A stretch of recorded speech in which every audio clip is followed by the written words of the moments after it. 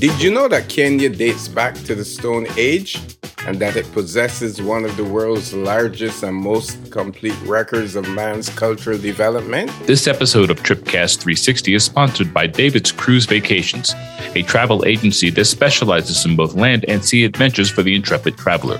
Book now at davidscruisevacations.com and experience that hands-on personal service. Hello and welcome to Tripcast 360, the podcast of lively banter about travel, tourism, and entertainment. This is Michael Gordon-Bennett, and I am joined as always by Dave Cumberbatch. Davey, what's going on, man, in the Big Apple? Well, I'll tell you, there's a whole lot going on in the news today. One of the things that stands out is that people are beginning to travel again. That's exciting. Yeah, it's exciting. We've had a lot of guests on who have just recently had their first travel experience, unlike our guest today, who's probably been 100 places just since June. It's been a challenging year, and I'm actually looking forward to getting out again. I told you during our pre-segment of the show that I put my girlfriend on a plane this morning. It's the third trip she's taken in just the last month. So we're starting to get out, and I mentioned in our last podcast that it looks like Labor Day, about like 140 million Americans are planning on traveling that weekend. Yeah. So that's amazing. What I read in the news as well, which is pretty stunning. New Zealand recently had one case of COVID. And the Prime Minister shut the island down for 3 days with no political fallout. Isn't that amazing? Wow. Well, you got to give them credit for one thing. The thing about it, too, in that same story, by the way, only 20% of their population is vaccinated. Yeah. So that's pretty low for a first world country. But I'm assuming the way that they're doing it, they'll eventually catch up. By the way, I meant to ask you something, man, because when I went to the airport this morning, I had to stop and get gas. The price was $4.35 a gallon. That's supply and demand. Road trips are becoming extremely popular because of COVID. So you've got to deal with that supply and demand aspect of it. I believe that's why some of the pricing is high. Even though I heard Biden, the president, said recently he's going to look into price gouging. Well, let me help you out. The short answer to that question is yes. Now, they've always said that every summer, like in March, April timeframe, gas prices start to spike because the gas industry has been telling us for decades, it's the summer blend, we got to switch, and prices go up. Then when the pipeline thing happened a couple of months back, we're here on the West Coast. We weren't affected by the pipeline, but our gas prices started to spike. Now what we're hearing is that there's plenty of gas. There's just not enough delivery trucks to get it to market. So what the hell does that? Yeah, what the hell? There's always a reason for them to jack those prices up. Right. There's always a reason for that. You know what they do? They take action and then they justify that action, or at least they try to justify it. I actually agree with Biden's assessment if there is, or at least to the investigation. And the thing about it is that also affects oil prices for the airlines because they're having to foot the bill. As a matter of fact, we had a bunch of flights on the West Coast. There was 4 states affected by fuel shortages for the aircraft, and Nevada was one of them. Yeah. So, man. But you need to come off the left coast. Nah, I ain't doing it. My weather's better than yours, damn it. So anyway, let's jump into today's show because this is exciting. We're actually going to be headed to Africa. I will tell you what country momentarily in the intro. But before we get started, you can catch the Tripcast 360 on any podcast platform of your heart's content. But the best place to catch it is on our website at tripcast360.com. And just so you'll know, many of our guests have books. Some of them are directly related to travel. Some of them are not. Those books are now offered for sale on our website. If you go to our homepage and just scroll down to the bottom, you'll see a section that says Tripcast 360 Bookstore. And the books are there. And we will be updating that as we go along. There's a couple books I think there's 3 books on food. I know there's one children's book there. There's one that's a pictorial book that was really well done. And we've got one called Black Trekking from a journalist who lived in Latin America for a while as a Black female solo journalist and stuff like that. So we've got some really exciting things coming your way. The store will soon be expanded to include other items. We will keep those to ourselves for now because we're in negotiations. So yeah, check us out. We're there. And Dave's going to tell you about our social media stuff. Yeah, check us out on social media as well. We're on Facebook, we're on Instagram, we're on Twitter, we're on LinkedIn. And just follow us, like us, tag us, and message us. We read all of the messages, and we love hearing from you. Oh, yeah. Anyway, let's jump into today's show.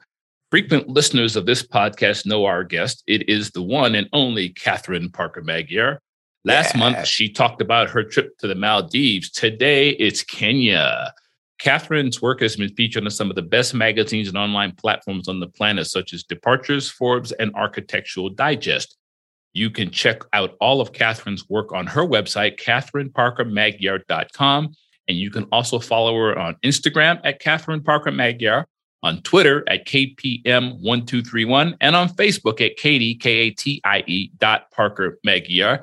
And when you go to her website, by the way, sign up for her newsletter. It's a quick read. It's informative as hell and very entertaining. Catherine, where are you? Hi, I'm just back from Bonaire. I'm so excited about this podcast because this is my favorite country I visited. Well, Nepal and Peru, which we'll discuss in future episodes, but Kenya is it's my favorite. It's the bomb. It's the bomb. It's the best. Yes, and you know what? We've read so much about Kenya through the years. We know it's one of the world's leading safari destinations. But today, we get to have a personal experience with you about those intimate and personal experiences that you obviously enjoyed while you were there. Yes. And I always like to say there's so much more to Kenya than just the animals, even though the animals are everything you can imagine and more. But I was obsessed with the culture. I loved the people that I met and just the architecture. Nairobi was so cool, and Nanyuki. So there's more to it than just safari, but the safari, of course, is the best. That's right. Tell us about the culture. What's the culture like? What are some of the personal experiences that you had while you were there? So just in terms of the people, I guess it makes sense to just from the top. I was on the first ever direct flight from New York City to Nairobi. And that was the last Monday of October, or the first Monday of October. And no, the last. Not that it matters now, 2019. And Kenya was really on my bucket list. And flying, I really recommend this flight. I think also people are oh, I've got to spend 2 weeks in Kenya minimum. But number one, you don't. I was there, just a week. And, just on the flight over, Kenya Airways, Peggy was teaching me Swahili, asante for that. You know what I mean? I was landing and I was great, I could barely sleep.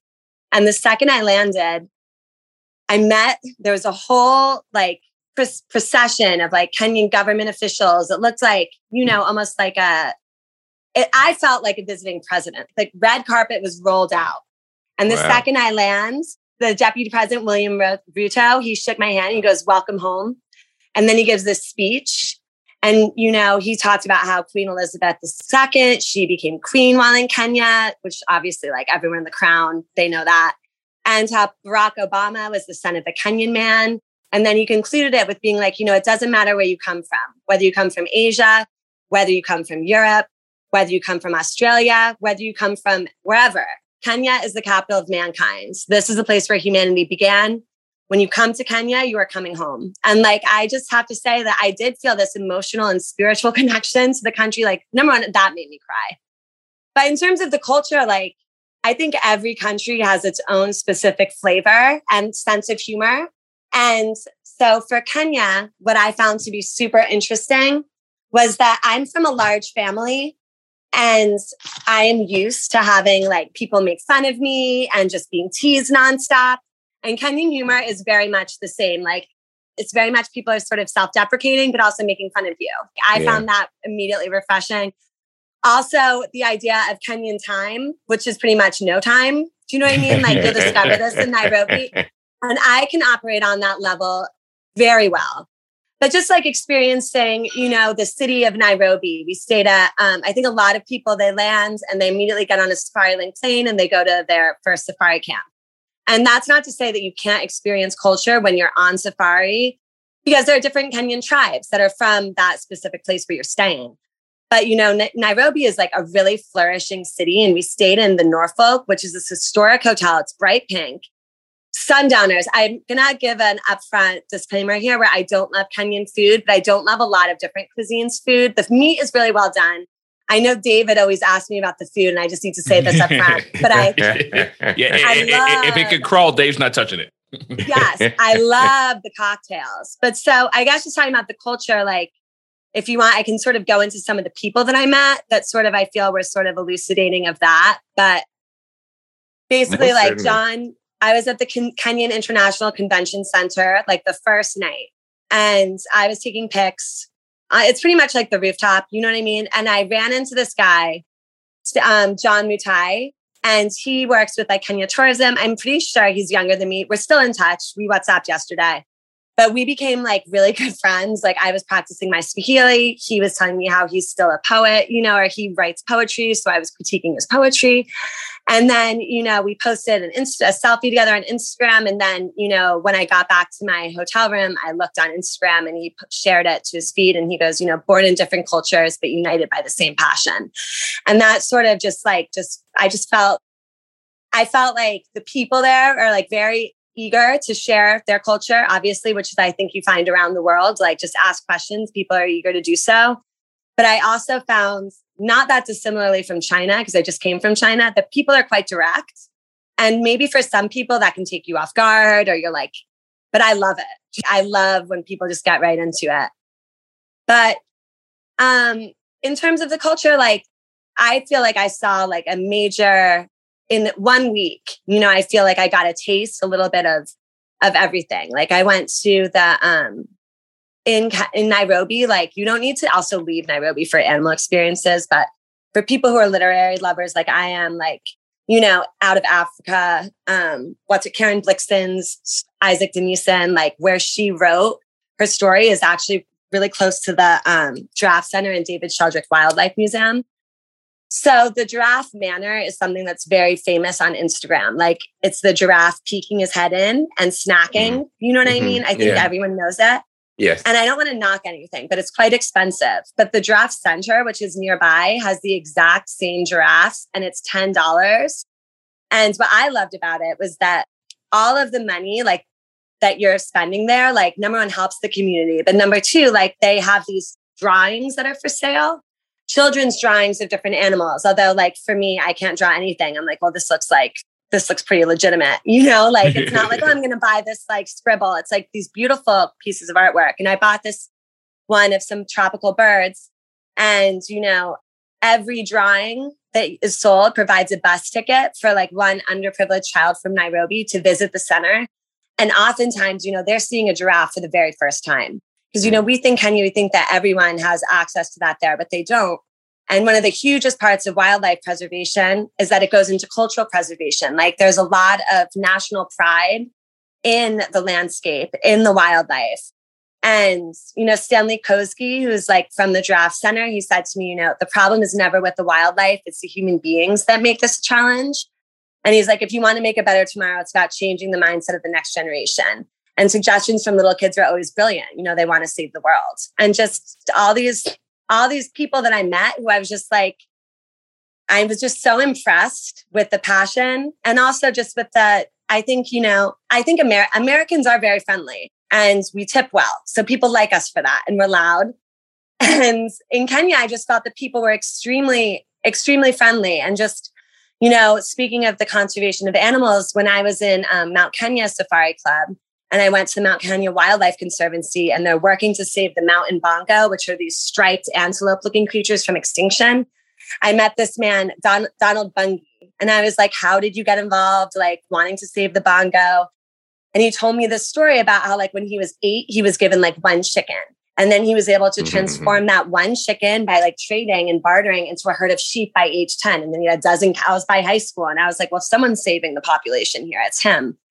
And it was just very cool. The people make it. I think the people make everywhere. And I don't know if that's, and I mean, I think we're going to get into the Masai Mara a little bit later, but that is obviously another part of the culture that I found to be like fascinating. And when you fly Kenya Airways on the wing of on the tail of the plane, you know, you got the symbol of the Masai Mara, and we can get a bit into like, you know, what's exploitative versus what's cultural appreciation versus cultural exploitation. But when you land in the Masai Mara, when I landed in the Mara, we were greeted by, you know, the elders from the Masai villages, and it was, you know, people are proud to share their culture and their heritage. And for me, it was just like, in the best case scenarios, tourism helps people maintain their way of life in a way they would never be able to maintain in 2021, given the cost of the lands. Like at the end of the day, like, and this goes from Kenya to Peru to Brazil. I'm just thinking of the Amazon, thinking about the Andes, where if you have sustainable tourism and the tourism goes into like these local villages and these local cultures, allowing them to maintain their heritage and their lifestyle in a time when, you know, sustainable agriculture doesn't pay off as much. And it's very difficult to maintain these wild lands. Like that's a very roundabout way of saying, I think everyone knows, like in the history of the Masai Mara, which if people don't know what the Masai Mara are, it's a place and a tribe. And I think when you think of Kenya and you think of Kenyan civilization or Kenyan tribes, just because, I mean, the clothing, it's very bright red clothing, but like beautiful jewelry. You know what I mean? Like the earrings, the necklaces, like it's very much like this like really rich history in Kenya. It used to be that they would have to fight lions to survive because there were so many lions in the African plains. Now their lives are dedicated as well to protecting the lions. And if it weren't for the Masai Mara, we would be struggling so much more. As is, like it's very difficult to keep these big cats and big animals alive. But now, you know, the Masai Mara, it's one of the things that they keep as a people, are keeping the species alive. So just a roundabout way of saying that there are ways to visit and engage with the culture, support the culture. And that's why I think tourism bureaus really work. Like for Kenya Tourism Bureau, it's called Magical Kenya. But, you know, they promote local business, local agriculture, local crafts. And I think consulting that tourism bureau before you go is huge. Most people, when they fly into Kenya, fly into Nairobi. And so give us, Dave asked you about the culture of Nairobi, but give us the things to do in Nairobi, some of the places that you visited, some of the experiences that you had in the city before you ventured out. And if I can piggyback, and Catherine and Michael, if I can piggyback sort of or add some more to Michael's question. You mentioned earlier about cultural exploitation and cultural appreciation. Getting back to Michael's questions, what are the must-dos and the must-don'ts? Well, I think that with the must-dos, in terms of appreciation versus appropriation, I think there are ways that you can travel and be an ethical traveler and a curious traveler, and ways that you can travel. And I mean, one of the most basic things I would say is Kenya, as a fact, has a humongously growing middle class, bigger than the US. You know what I mean? But when you go online on Instagram, and honestly, when I came home and I wanted to watch movies about Kenya, oftentimes you just see impoverished children, barefoot children. Do you know what I mean? You see these images that don't fully reflect the entirety of the experience in Eastern Africa or Kenya specifically. What bothered me as a traveler, and I was with other professional travelers, is that, you know, people would take photos of like a barefoot child on a doorstep without talking to them and then share that. Talk to people before, you know what I mean? I ended up taking pictures of a lot of my guides and a lot of my hosts, but like, ask questions, try to learn the local language as much as you can, which is my go-to whenever I'm in a foreign country. You don't need to be like, oh, I'm bad with languages. But if you phonetically write out how to say like hello in each language, like I still have my Swahili notes, which I started learning on the plane from Peggy of Kenya Airlines, but just saying Jambo, Nia, like Gina Langoon, Katie, like, hi, what's up? My name's Katie. Show that respect. ask a lot of questions. I find that if you approach people from a genuine place of curiosity, it's very difficult to come across as an asshole. People want to share their stories and history. That's huge, I think, interacting. I find that some people, when they're in a place that they feel uncomfortable, they'll interact with people as if like they're talking to a puppy. Do you know what I mean? You're not talking to someone like a human. You're like, oh, I love it here. It's like they speak English better than you speak Swahili. And then additionally, I think that goes into like not engaging. Like, I think that it all ladders up to where are your dollars going? And is this something that supports local communities? Because a lot of places that you'll find, not just in Kenya, but around the world, if you're in a situation where you can support locally owned businesses or communities, which again, I recommend, read my stories, but also the Kenya Tourism Bureau. And these are questions that they're happy to answer and ask. Like in Nanyuki, we went on a tour of Nanyuki with like local guides who were showing us, like there was a weaving mill. I don't know if it's called a mill, but for survivors of domestic violence, because it's hard to sort of sometimes find refuge for domestic violence survivors in Kenya. And this mill, these women are provided like home, food, shelter, and they're selling their wares. So I got all these amazing zebra pillows. At one point, this woman started seeing Amazing Grace, and I was like, am I in a movie right now? But buy the local art. It's going to cost more money, but it's very easy to do in Kenya. Like in Nairobi, there's a Maasai market that is just outside the city. You go there, all the money is supporting the Maasai crafters. Like, don't go, like, I think this goes over beyond to like Peru. Like, don't go and buy the $10 earrings when you should be buying the $60 earrings, which, by the way, in US dollars are very cheap. So in terms of appropriation versus exploitation, I think it all depends on, are the people who you're visiting and the people that you're mingling with genuinely those people from that region? Like, I think that in Brazil, you find it more with, you'll find these fake shamans who are outside of the Amazon and they're not indigenous to the Amazon. They're sometimes not even Brazilian. And they're hosting these like shaman services versus actually going to an actual one or meeting actual people. And that is why I keep saying the Tourism Bureau, because they're the ones who are going to be like, okay, like, we were in Mount Kenya, which is where the Mount Kenya Safari Club is, Nanyuki. And we were greeted by like, you know, this whole ceremony, which is called an equator ceremony in Nanyuki, which was this whole, basically like this tribal ceremony. And I keep saying tribal because there are so many different tribes within Kenya, like 80. And, you know, they all amazingly get along and have gotten along historically, which I find amazing because, you know, America doesn't even have that many, and we're always struggling.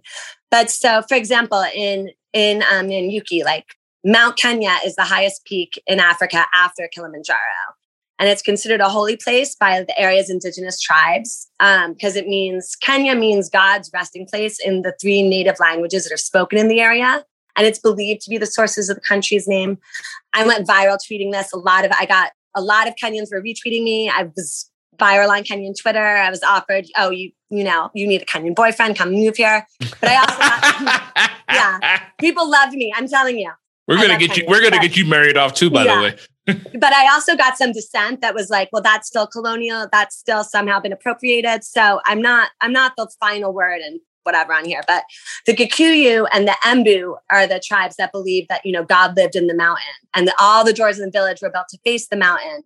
It's now a World Heritage Site. So when we landed at, you know, Mount Kenya Safari Club, we had this like huge ceremony where there was, you know, music was playing and I got a whole like diploma essentially. And like, you know, you have like this special water and there's something special about the water where if you drop something in it, it spins forever because you're in the equator. But there are all these different places. It's very easy to be to be an appreciative traveler, particularly when you work through, and I can't stress this enough, like a tourism bureau. They know what's legitimate, what's not.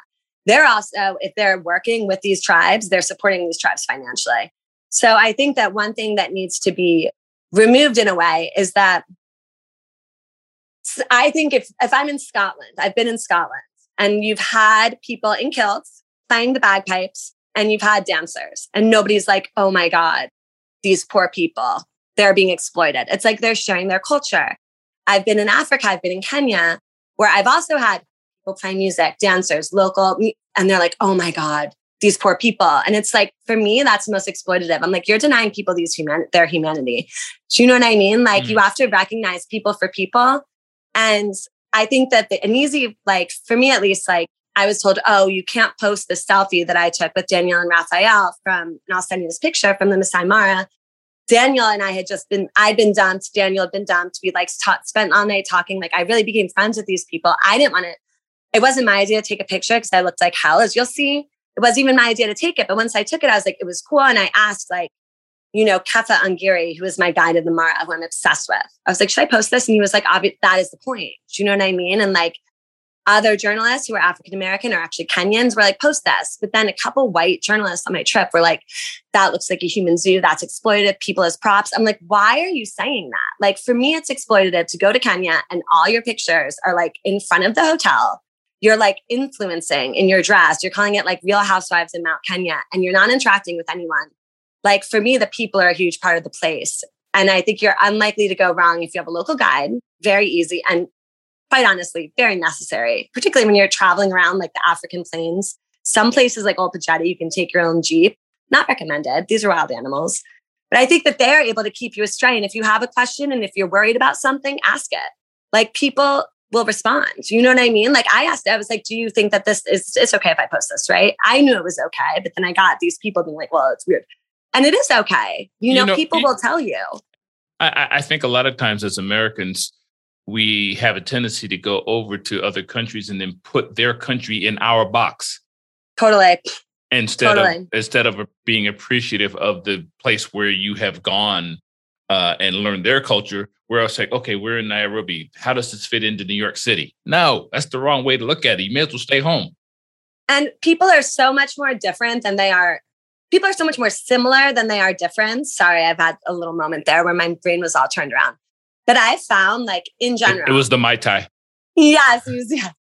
But people, what unites us is so strong because we're all human beings. You know what I mean? Like I was telling you how I was up really late in Nanyuki, also talking to like Donald Bunji, like, how did you meet your wife? Like, and then like, what do you think happens when we die? What are you anxious about? Like these conversations that you can have really unites people. And like, I guess you have to dive into more of the deep end of being a little bit talking more about real things versus fake things. But I find that people are very receptive. And also people are very curious about you. Like I'm in Kenya and I'm like, I'm obsessed. And people are like, okay, well, I've been, in Tanzania, I've been in South Africa. Like people want to know about your experience, other parts of the world, just as much as like you. I think that the more different someone is than I am, the more curious I am. And more just like, what's it like to be you? What's it like going like, how did you grow up? You know what I mean? Like, where do you go to party? Like, where did you meet your friends? Like, how many siblings do you have? You know what I mean? Like, what did you learn in school? What do you like to do? People feel the same way about you. Also, like you're as much of like a unique source of fascination as other people are. So if you're open, other people want to be open, and be curious, be kind. Don't be an asshole. That is so small, but so huge. Like if people are running late, particularly you're on safari or you're on a trip, everyone is there to serve you on a safari trip. Just like a cruise in a way, like people want you to be happy. People are trying their hardest to make sure you're happy. If the food's late, food's cold, safari jeep's running late, you didn't see a lion, oh, I want to move, I'm over this elephant. Get over it. They're trying. Just be nice. That goes such a long way. And if you're nice to people, then people relax and they're nice to you. And then just, like be vulnerable, make fun of yourself, but also be vocal about what you love. Like Kenya, I loved Kenya. And every time people are like, how are you doing? I'm like, you could literally shoot me right now. And I'd be like, thank you for having me. This was a great trip, ready to die now. Because people are proud of where they're from. And like, particularly like people are happy that you're happy, but also if you recognize some place is really special or something is really unique, like I guess we'll go back to the Masai Mara. We were driving around, Kefa Angiri, our safari guide. Oh my God. Mara Club, Fairmont Mara Safari Club. Get him if you can. Reserve him. He's amazing. He knows everything. Also, because I asked him everything. I cried because there was this zebra that crossed the path. And I was crying because I just was so happy. And he was like, oh my God, Katie, this is literally a common zebra. Like you need to like get your life together. Do you know what I mean? And like, I was like, this for you is, part of your daily life. But for me, I've waited 32 2 years to see something like this. And people react to that, and, I just found everything about Kenya. The sky was different. You know what I mean? The cocktails were made. I was happy every day. I was so happy. I cried every day. And don't act too cool for it. Some people are like, oh, I've been here before, or I've done safari before.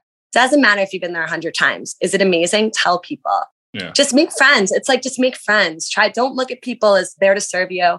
Don't look at people as just there to entertain you. Look at everyone you're with as on your vacation with you. That's how I do it, and then you can have a better experience. As regards to the Masai Mara and the safaris themselves, did you actually get a chance to stay out with the Masai Mara and spend the nights out there with them, or were you shuttled back and forth? Because from what I understand, it's not that close to a major population center. So when you're out there, you're out there. Yeah. So when I landed, as mentioned, we landed, the safari Lincolns are amazing. This is really dumb. But when you think of the Lion King and the Lion King, part of the Lion King, the languages that they use were a mix of different, African languages. But I'm telling you, some of it, you see the planes and the beams of light coming over the golden plains. Mm-hmm. It looks like heaven, by the way. So you get on this safari plane, you land, and we were greeted by, local, who work with the tourism bureaus, local elders from the Maasai tribe. So they greeted us. It was a huge deal. We shopped. We had this whole ceremony. Then I went back to Fairmont Mara, where I was sleeping in the rhinos. I think it was the hippo corner. Amazing chic tent. I'll send you a picture. But I'm sleeping in this tent, hearing the hippos go nuts all the time, and going out for our safari drive. And then, you have dinner out in the Mara, and then you come back. So one of the nights we just had dinner, just us with our guides. And then the second night we had this huge dinner under the stars. And then we had the Masai Mara, Masai Mara came and we had this whole ceremony. It was our last night, around the fire pit. And then the next day we went actually to the nearest local village and went shopping. And if there's one regret I have, it's that I didn't have a lot of cash on me at that time. I was strictly freelancing and just I wish I'd spent all of my cash. If you're going to Kenya, take out all of your cash and transfer it to the local currency, because you are going to want to buy everything, just like Morocco, everything. I bought all these headbands, all this stuff. And that was really fun, because that was also I bonded with people gotten to know people, you know what I mean? The past 2 days. And then it was cool. It was hey, Katie, did you see your lion? What's up? It felt very special in the sense that we were just interacting with the same community. And that was put on through the Kenya Tourism Board. But I think you can also talk to your local hotels, local camps. But yeah, it's very spread out, but we're not that far from where, from a huge epicenter for the village, because I was talking to Kefa, and a lot of the Maasai people will come over, because there's a whole section of the Fairmont Mara camp that's for people who work there, and locals. They've got their own bar, they've got their own situation, and they'll come over and watch TV and watch sports and hang out. So for the Fairmont Mara, at least, it's quite close. So if you are someone where the Fairmont Mara is, I don't know exactly where it is in the Maasai. I mean, we can I'll send you the locations. It's very close. And if you're interested in the cultural element too, definitely stay there. Cause it really wasn't, the village was on our way back to the airport landing where the airplane came and went. This episode of Tripcast 360 is sponsored by David's Cruise Vacations, a travel agency that specializes in both land and sea adventures for the intrepid traveler. Book now at davidscruisevacations.com and experience that hands-on personal service. How much of Western culture have they embraced? In other words, what's the difference? What are the major differences that you see between the capital city and the outskirts? Huge differences. I mean, humongous. I guess, I'm trying to compare this, but it's very difficult because our civilizations aren't as old as Kenyan civilizations. Right. So I would describe it as landing in the equivalent of New York City and going out to Wyoming, to Yellowstone. But actually being around our best equivalent, I think that Yellowstone National Park is America's Serengeti. And our equivalent of the Masai Mara, the oldest civilizations we have are Native American civilizations. So, I mean, if we're going to put it in American terms, I guess like that, but it's not. That's why I liked the way that my trip went, because it went Nairobi, which is more of a city. And I want to go back and spend more time there. I actually have like some friends there, some friends of friends, and there's like a huge art scene and a huge foodie scene. Mm-hmm. That's the thing where I think you definitely want a guide or a local, just because the traffic is cray and you want to know where to go out. Okay. But that was more of a city. But as mentioned, just outside, I went to the Karen Blixen Museum, which is the author of Out of Africa. I went to the David Sheldrick Wildlife Foundation, which is for elephants and elephant rehab. I adopted an elephant, Kaiser. Oh my God, so cool. And that was the first. And then we went to the Giraffe Center. And that was the first sense where I got, people talk about conservation. And I don't know if this is a super westernized viewpoint, but I remember being a little kid and hearing, oh, well, people in Africa they don't value their wildlife as much, which is such a like colonialist perspective of putting the blame off of these American dentists.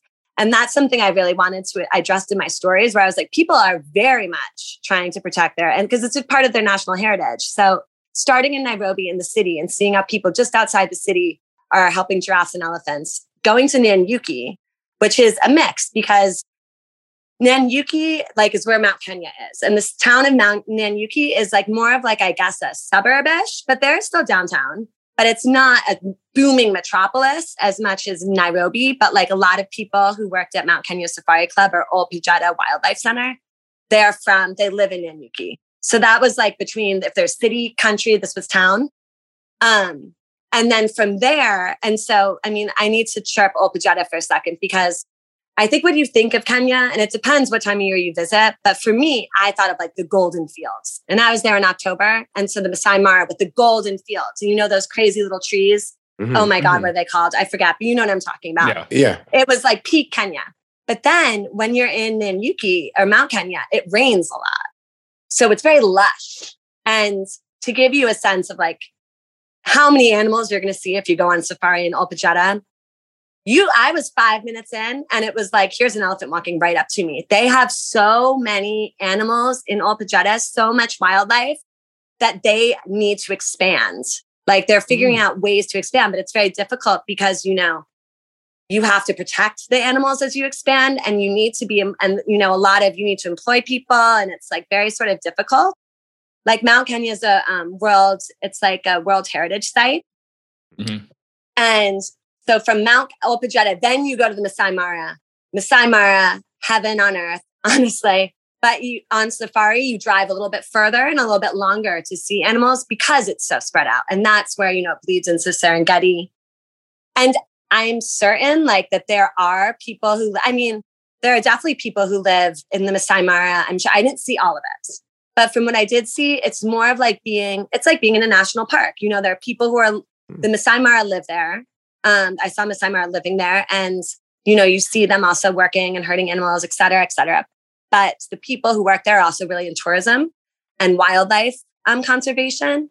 So yeah, it's like going from a city to a national park. But I think it's important to get a perspective on all of it, just because, I don't know, I mentioned about the people, but I loved where I stayed, the Norfolk, this beautiful pink hotel. It was almost like a garden in the middle of the city. Sundowners there were amazing. The pianists and I loved the musicians, a lot of local live music everywhere. And it was cool because I think that you always want to get a sense of a place. And what's nice is that, for example, for me, I stayed, all of these 3 are heritage Fairmont properties. And I've been on here talking before about how I hate large hotel groups. But I do have to comment here that the Fairmont, I think, does a really good job where they will take under their wing a historic hotel, infuse it with that Fairmont menu to keep it wonderful and beautiful, but have it maintain everything about the place that makes it unique.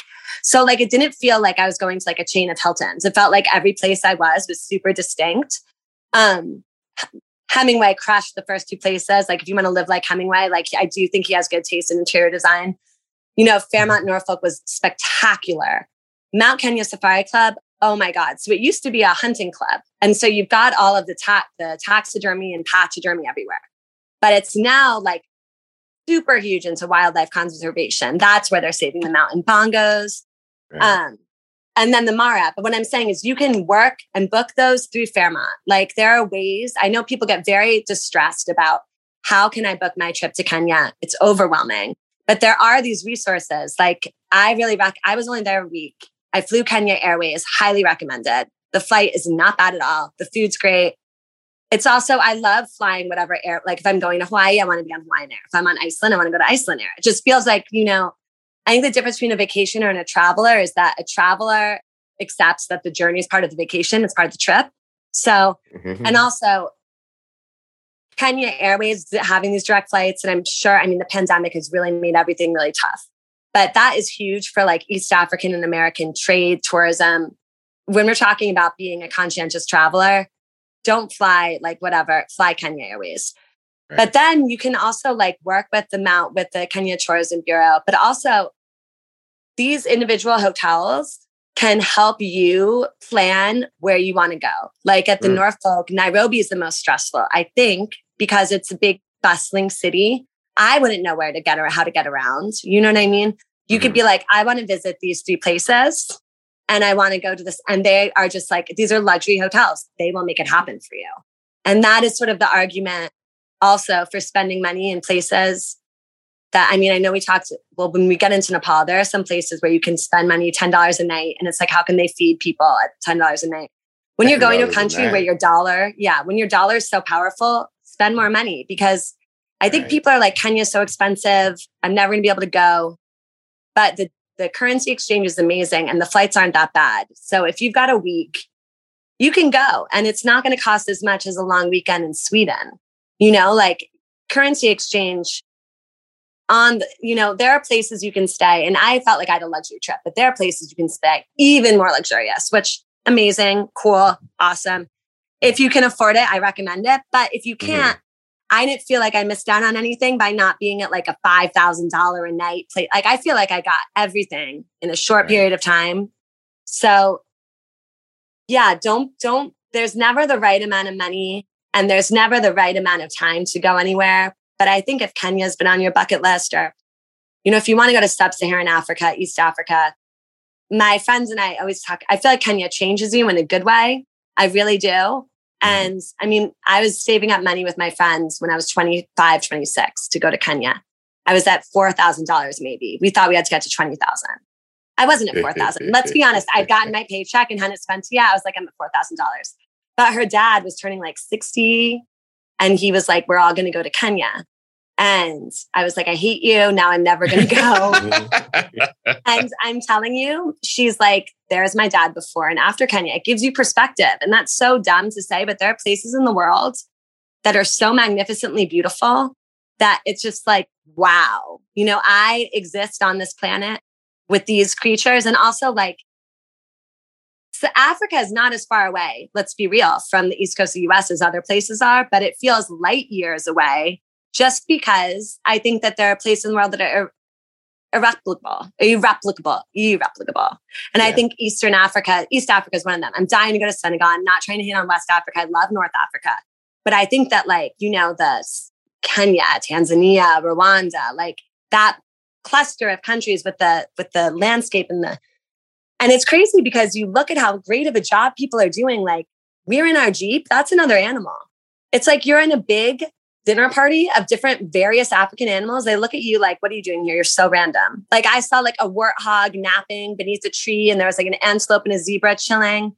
We pulled up next to these lions that were just yawning at us. And it's like, we are the random ones here. Like, and that speaks also to like the Kenyan government, how good of a job they've done with conservation. Because I would compare it to being in the Galapagos, except for, and thank God you're in a Jeep. There are some places you can go that are walking safaris. Like I'm dying to do Zambia. You can walk. You're going to be happy to be in that Jeep because, it's quite serious there, but it just changes you, like the stars and, things in life. I truly believe that if a place is calling your name, it's calling you for a reason.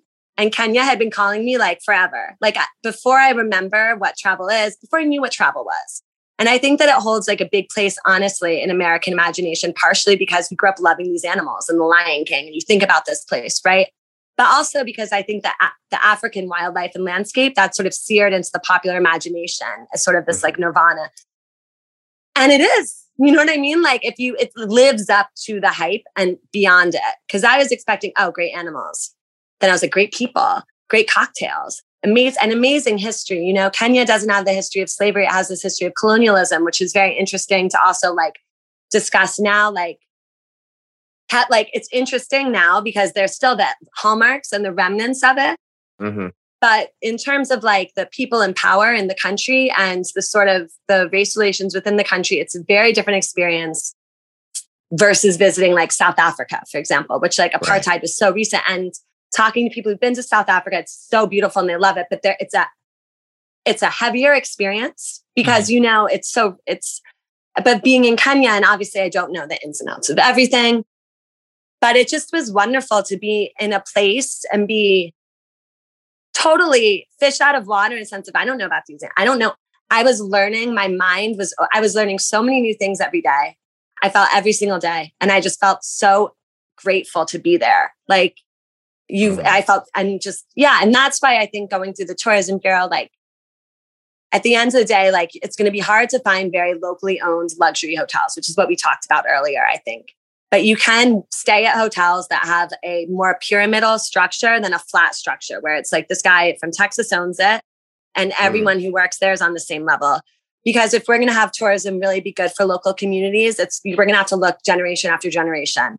Like, okay, so now it's owned by the people who've had the money historically. But like now you've got these people. And what I found amazing in Kenya is that people are very trained in tourism, and a lot of places it's easy to stay at locally owned restaurants, stay at hotels where the GM is local. You know, there's just like, I know we just talked about the Maldives, and the Maldives, it's a whole generation of people being trained in tourism for the first time. But Kenya, you got the sense that this is a perfected art that's just going to get stronger and stronger. And hopefully as time goes by, become a vehicle for like the stabilizing the economy and giving more opportunities for people.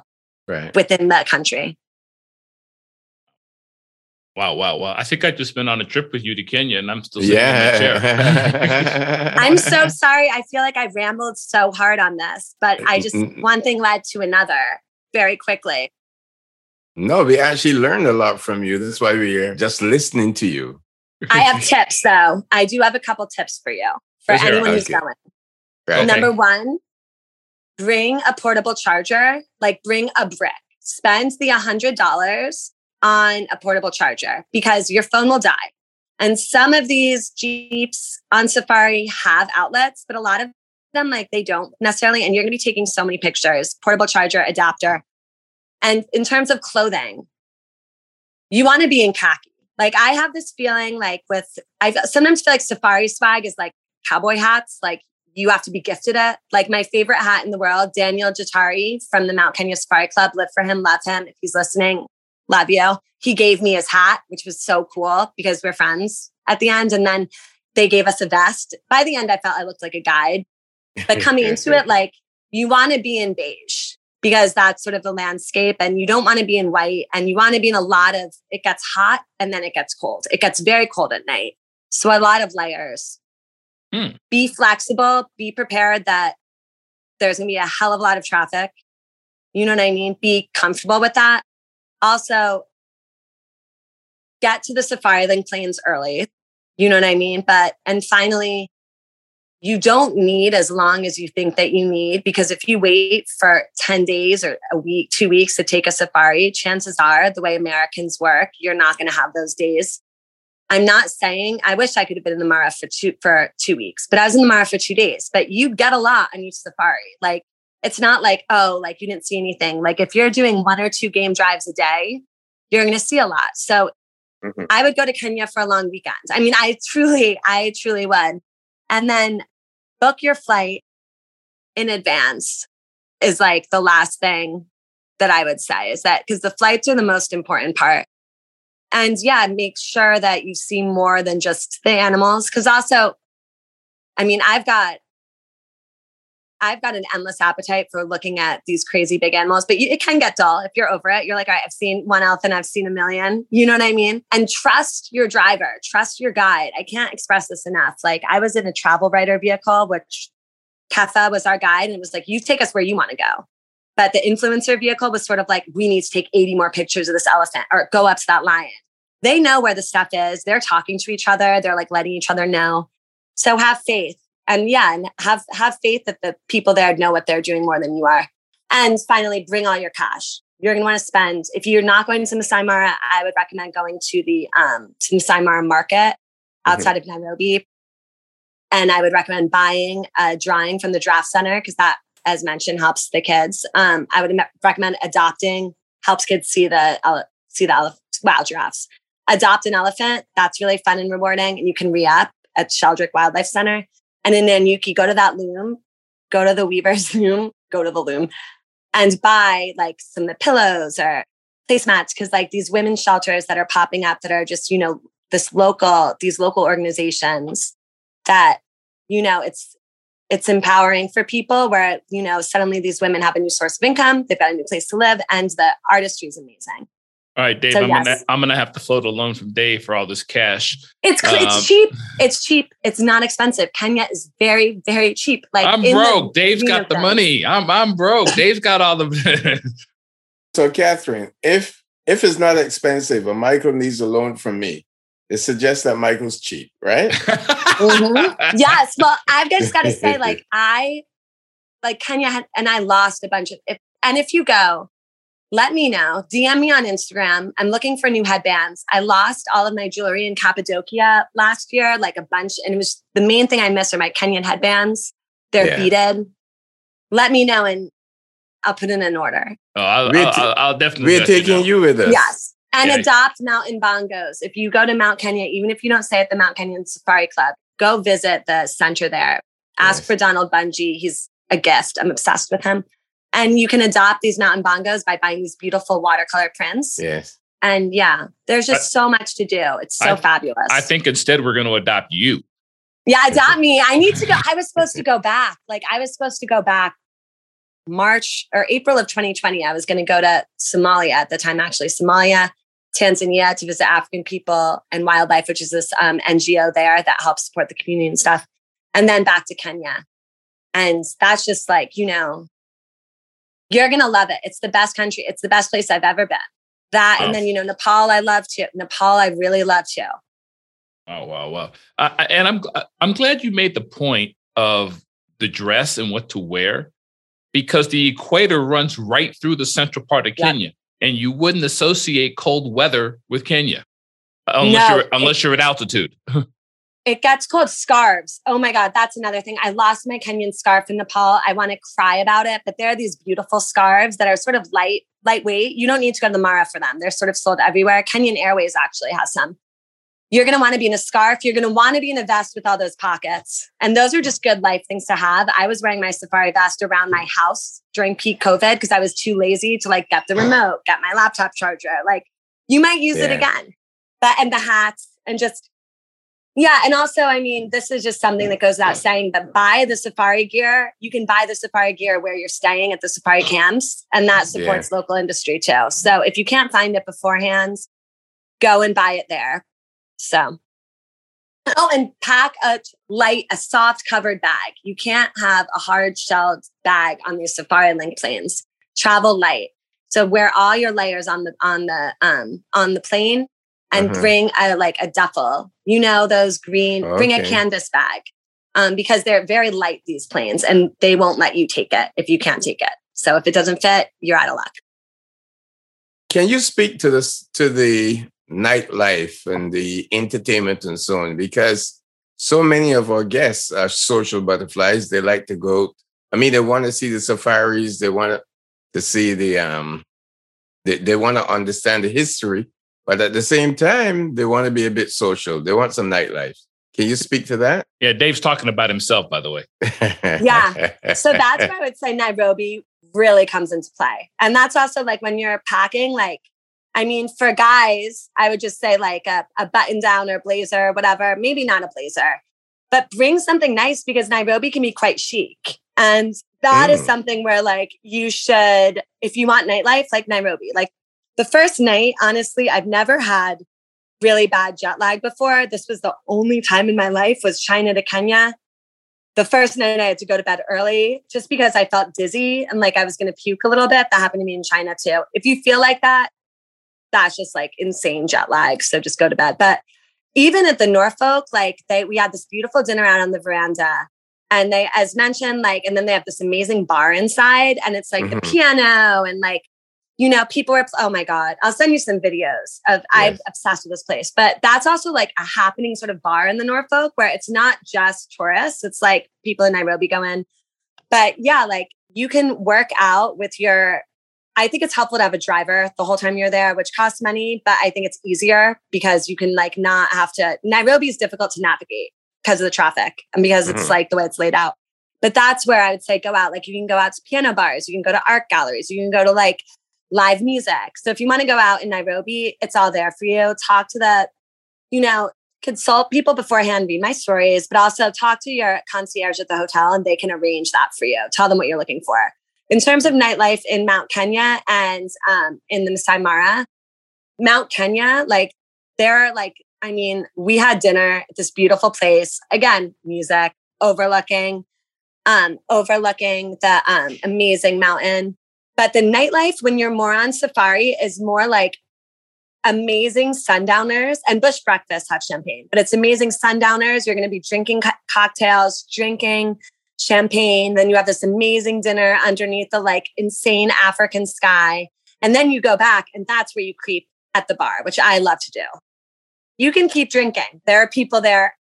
Well, like it's a great vibe at all these places. And in Mount Kenya, there's Nanyuki, which has downtown, and you can definitely like arrange to go out in Nanyuki, I believe. But when we were in Nanyuki, we had like, we were meeting with like various sort of heads of, you know, we met with like the various sort of local government heads and stuff. But if you're not as VIP as I am, I'm sure you can go out, but you'll also be beat. You will be tired from safari because you're going to get up early, and get up as early as they tell you to. Do you know what I mean? Like if they're like 5:30, get up at 5:30, but you know, you're outside all day. And it's cold at night. So they give you this amazing hot water bottle. It's very chic. You know what I mean? It's very much nice. It's very, very thoughtful. Like you're really, and I said I wasn't in the top, because sometimes I am like in the most luxurious place to stay, but I wasn't in like the most prohibitively expensive. I was just in a great places, historic places, and just the hospitality was amazing. The only thing to get used to is it'll be slower. Things will be a little bit slower. People are more chill. So be patient. Cool. Wow. All right. Yeah, I've definitely felt like I've just been to Kenya and I haven't even set foot in the country yet. Catherine, this has been great. Yeah. I had my one last thing, which is, this is so dweeby. But when I left, I was like, Kenya is the perfect place. Do you know what I mean? I was like, so safari means journey in Swahili. So, you know, I was like, when I came back, I talked to my cousin, Jason McLaughlin, who's this biologist. He's very smart. And I was like talking about Kenya. And he was like, of course it's perfect. Like, it's not too hot. It's not too cold. Like, he's like, but that's because that's where we became people. That's where humanity, that's like the birthplace of humanity. And like, just the overall view, like I was like, you know, the East African grasslands, like that's what socialized us. It forced us to become human. And then I was like, maybe we need to go back to Kenya to feel human again. I truly felt like this, like, I felt like I felt like I was in one of the most magical places in the world. And I think everyone will feel that, you know, there's something about it that's just, you'll love it. I should work in Kenya tourism, actually. I'm like, I'm going to quit my job. I have no inkling of like objectivity anymore, you know, but. I'm looking here at the festivals they have, and I'm seeing the Lamu Yoga Festival. They have a hat contest. They have a powwow festival. Did you get a chance to experience any of those the week that you were there, or you weren't that lucky? Or you weren't that lucky? I wasn't that lucky, but I think it goes like similar to the Caribbean in the sense where I feel like there's always so much happening, like that's like available to the public, like throughout the Caribbean. Yeah. And I mean, in Europe too, but everywhere. But I think the Caribbean actually has the corner market on it just because it's like, I feel like there are just a lot of street festivals and celebrations. Kenya, in various pockets around Kenya, you should always check in on the events calendar. And that's also where you consult, you know, Tourism Bureau. And also, I mean, I try to go into places with an open mind about, I don't want to learn everything, but Kenya is a place too where like you're going to learn a lot when you're there. That you don't need to be quiet in the Jeep. Ask your safari guide a million questions. Like the stuff I learned, I'll never forget. Like dating in New York City is the same as like, you know, being an animal in like the East Plains of East Africa, like dick-dicks, these little animals. You know what I mean? Like if you'll never see a dick alone, like if their partner dies, they literally, and they mate for life, they walk up to a lion and are like, kill me now, I'm dead. Like they commit suicide. Like these Cape buffaloes, like it's always one buffalo, 100 women. They're like the Warren Beatty or the Jack Nicholson of the plains, but then they get too old and they're like hooking up with 200 women. But if they can't satisfy all 200, another man can come in and he's rejected. But when he gets too old, like he gets beaten out and he spends the rest of his days alone with other old bachelors. Like you'll learn a lot, but I would say like they're like, try to read up on the history of the places that you are. And that's also where the Tourism Bureau can be helpful. But I guess it would be helpful too. Like we can share like a list of different authors, books to read, you know, so that you get a sense before you go. That description that you gave just now sounds like a friend of mine. Sounds like you were speaking about my friend. Yeah, you know, it's very lions. You will never, male lions are always alone because female lions, like they chill in a pack. And every 2 years, they're like, I want to have a baby. But male lions, they have a pricker on the end of their lion penis. And it hurts so much that the female lions like only tolerate it. They'll have sex once every 20 minutes until they feel they're with child and then they're kicked out again. Like just the drama that goes down. And like, you know, at least that's what I found on safari to be so fascinating. And then Kefa Angiri, I was obsessed with him, Donald Bungie, Daniel Guattari. Oh my God, all these people that I met when I was there, but ask questions. People are so educated too about the wildlife. Like you have to go to school, essentially like conservation school for like 2 years, 3 years. You know what I mean? And I know it sounds to me like you earned your PhD in animal. I did. Well, and I left and I was like, and I just have kept in touch with so many Kenyan people too. That was just so easy because of, not just Instagram, but WhatsApp and email. And just, I'm very passionate about Kenya. And I mentioned this earlier, but just being in a country after China too, where you're the weird, you're the odd one out in the sense of I was a minority for like the second time in a row, back to back, very thoroughly. And I think that's very important for people to be, you know, you recognize that like, you're just this little drop on the planet, you know? And I just think that that kind of perspective is huge. Like you feel that way culturally, you know what I mean? Particularly because Kenyan culture and society is way older than America, but you feel that way as an animal. I was like, I am one little random animal who's here in my like little safari hat in this Jeep. And these animals have been here before us, after us. Spectacular. 10 out of 10, best trip ever. Book your flight, go. All right, done. Because consider that handled. We'll let you know when we'll let you know when we adopt you. Perfect. Yeah, you may get some paperwork in the mail from some obscure guy. It'll be us. Yes. Do you want your last name changed to Cumberbatch or Bennett? I mean, honestly, either one. I think we can quadruple hyphenate to Catherine Parker Magyar Cumberbatch Bennett. Yeah, that sounds it all. Yeah. That sounds Cumberbatch good. Bennett sounds like something out of Pride and Prejudice, by the way. Because I feel like there's a Cumberbatch and a Bennett. You're like this would be a Jane Austen novel. Okay. Dave, you're responsible for writing that book. I got enough writing to do on my own. Okay. Yes. So, Catherine, thanks for taking us on the journey to Kenya. Thank you guys. This was actually fun. I mean, it's like getting a history, culture, and travel lesson all wrapped into a podcast. And your passion for Kenya shows. I mean, the smile on your face, you haven't stopped smiling since you started talking. So I don't know how you talk through gritted teeth, but it was cool. And I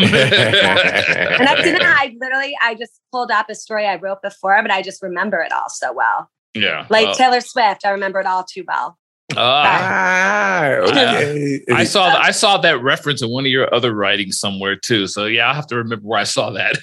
Oh my God, I referenced Taylor Swift's always, except for Taylor Swift got in trouble actually because one of her songs has a, she has like this sort of people are like, this is a colonialist dream. It's like white people on safari. Right.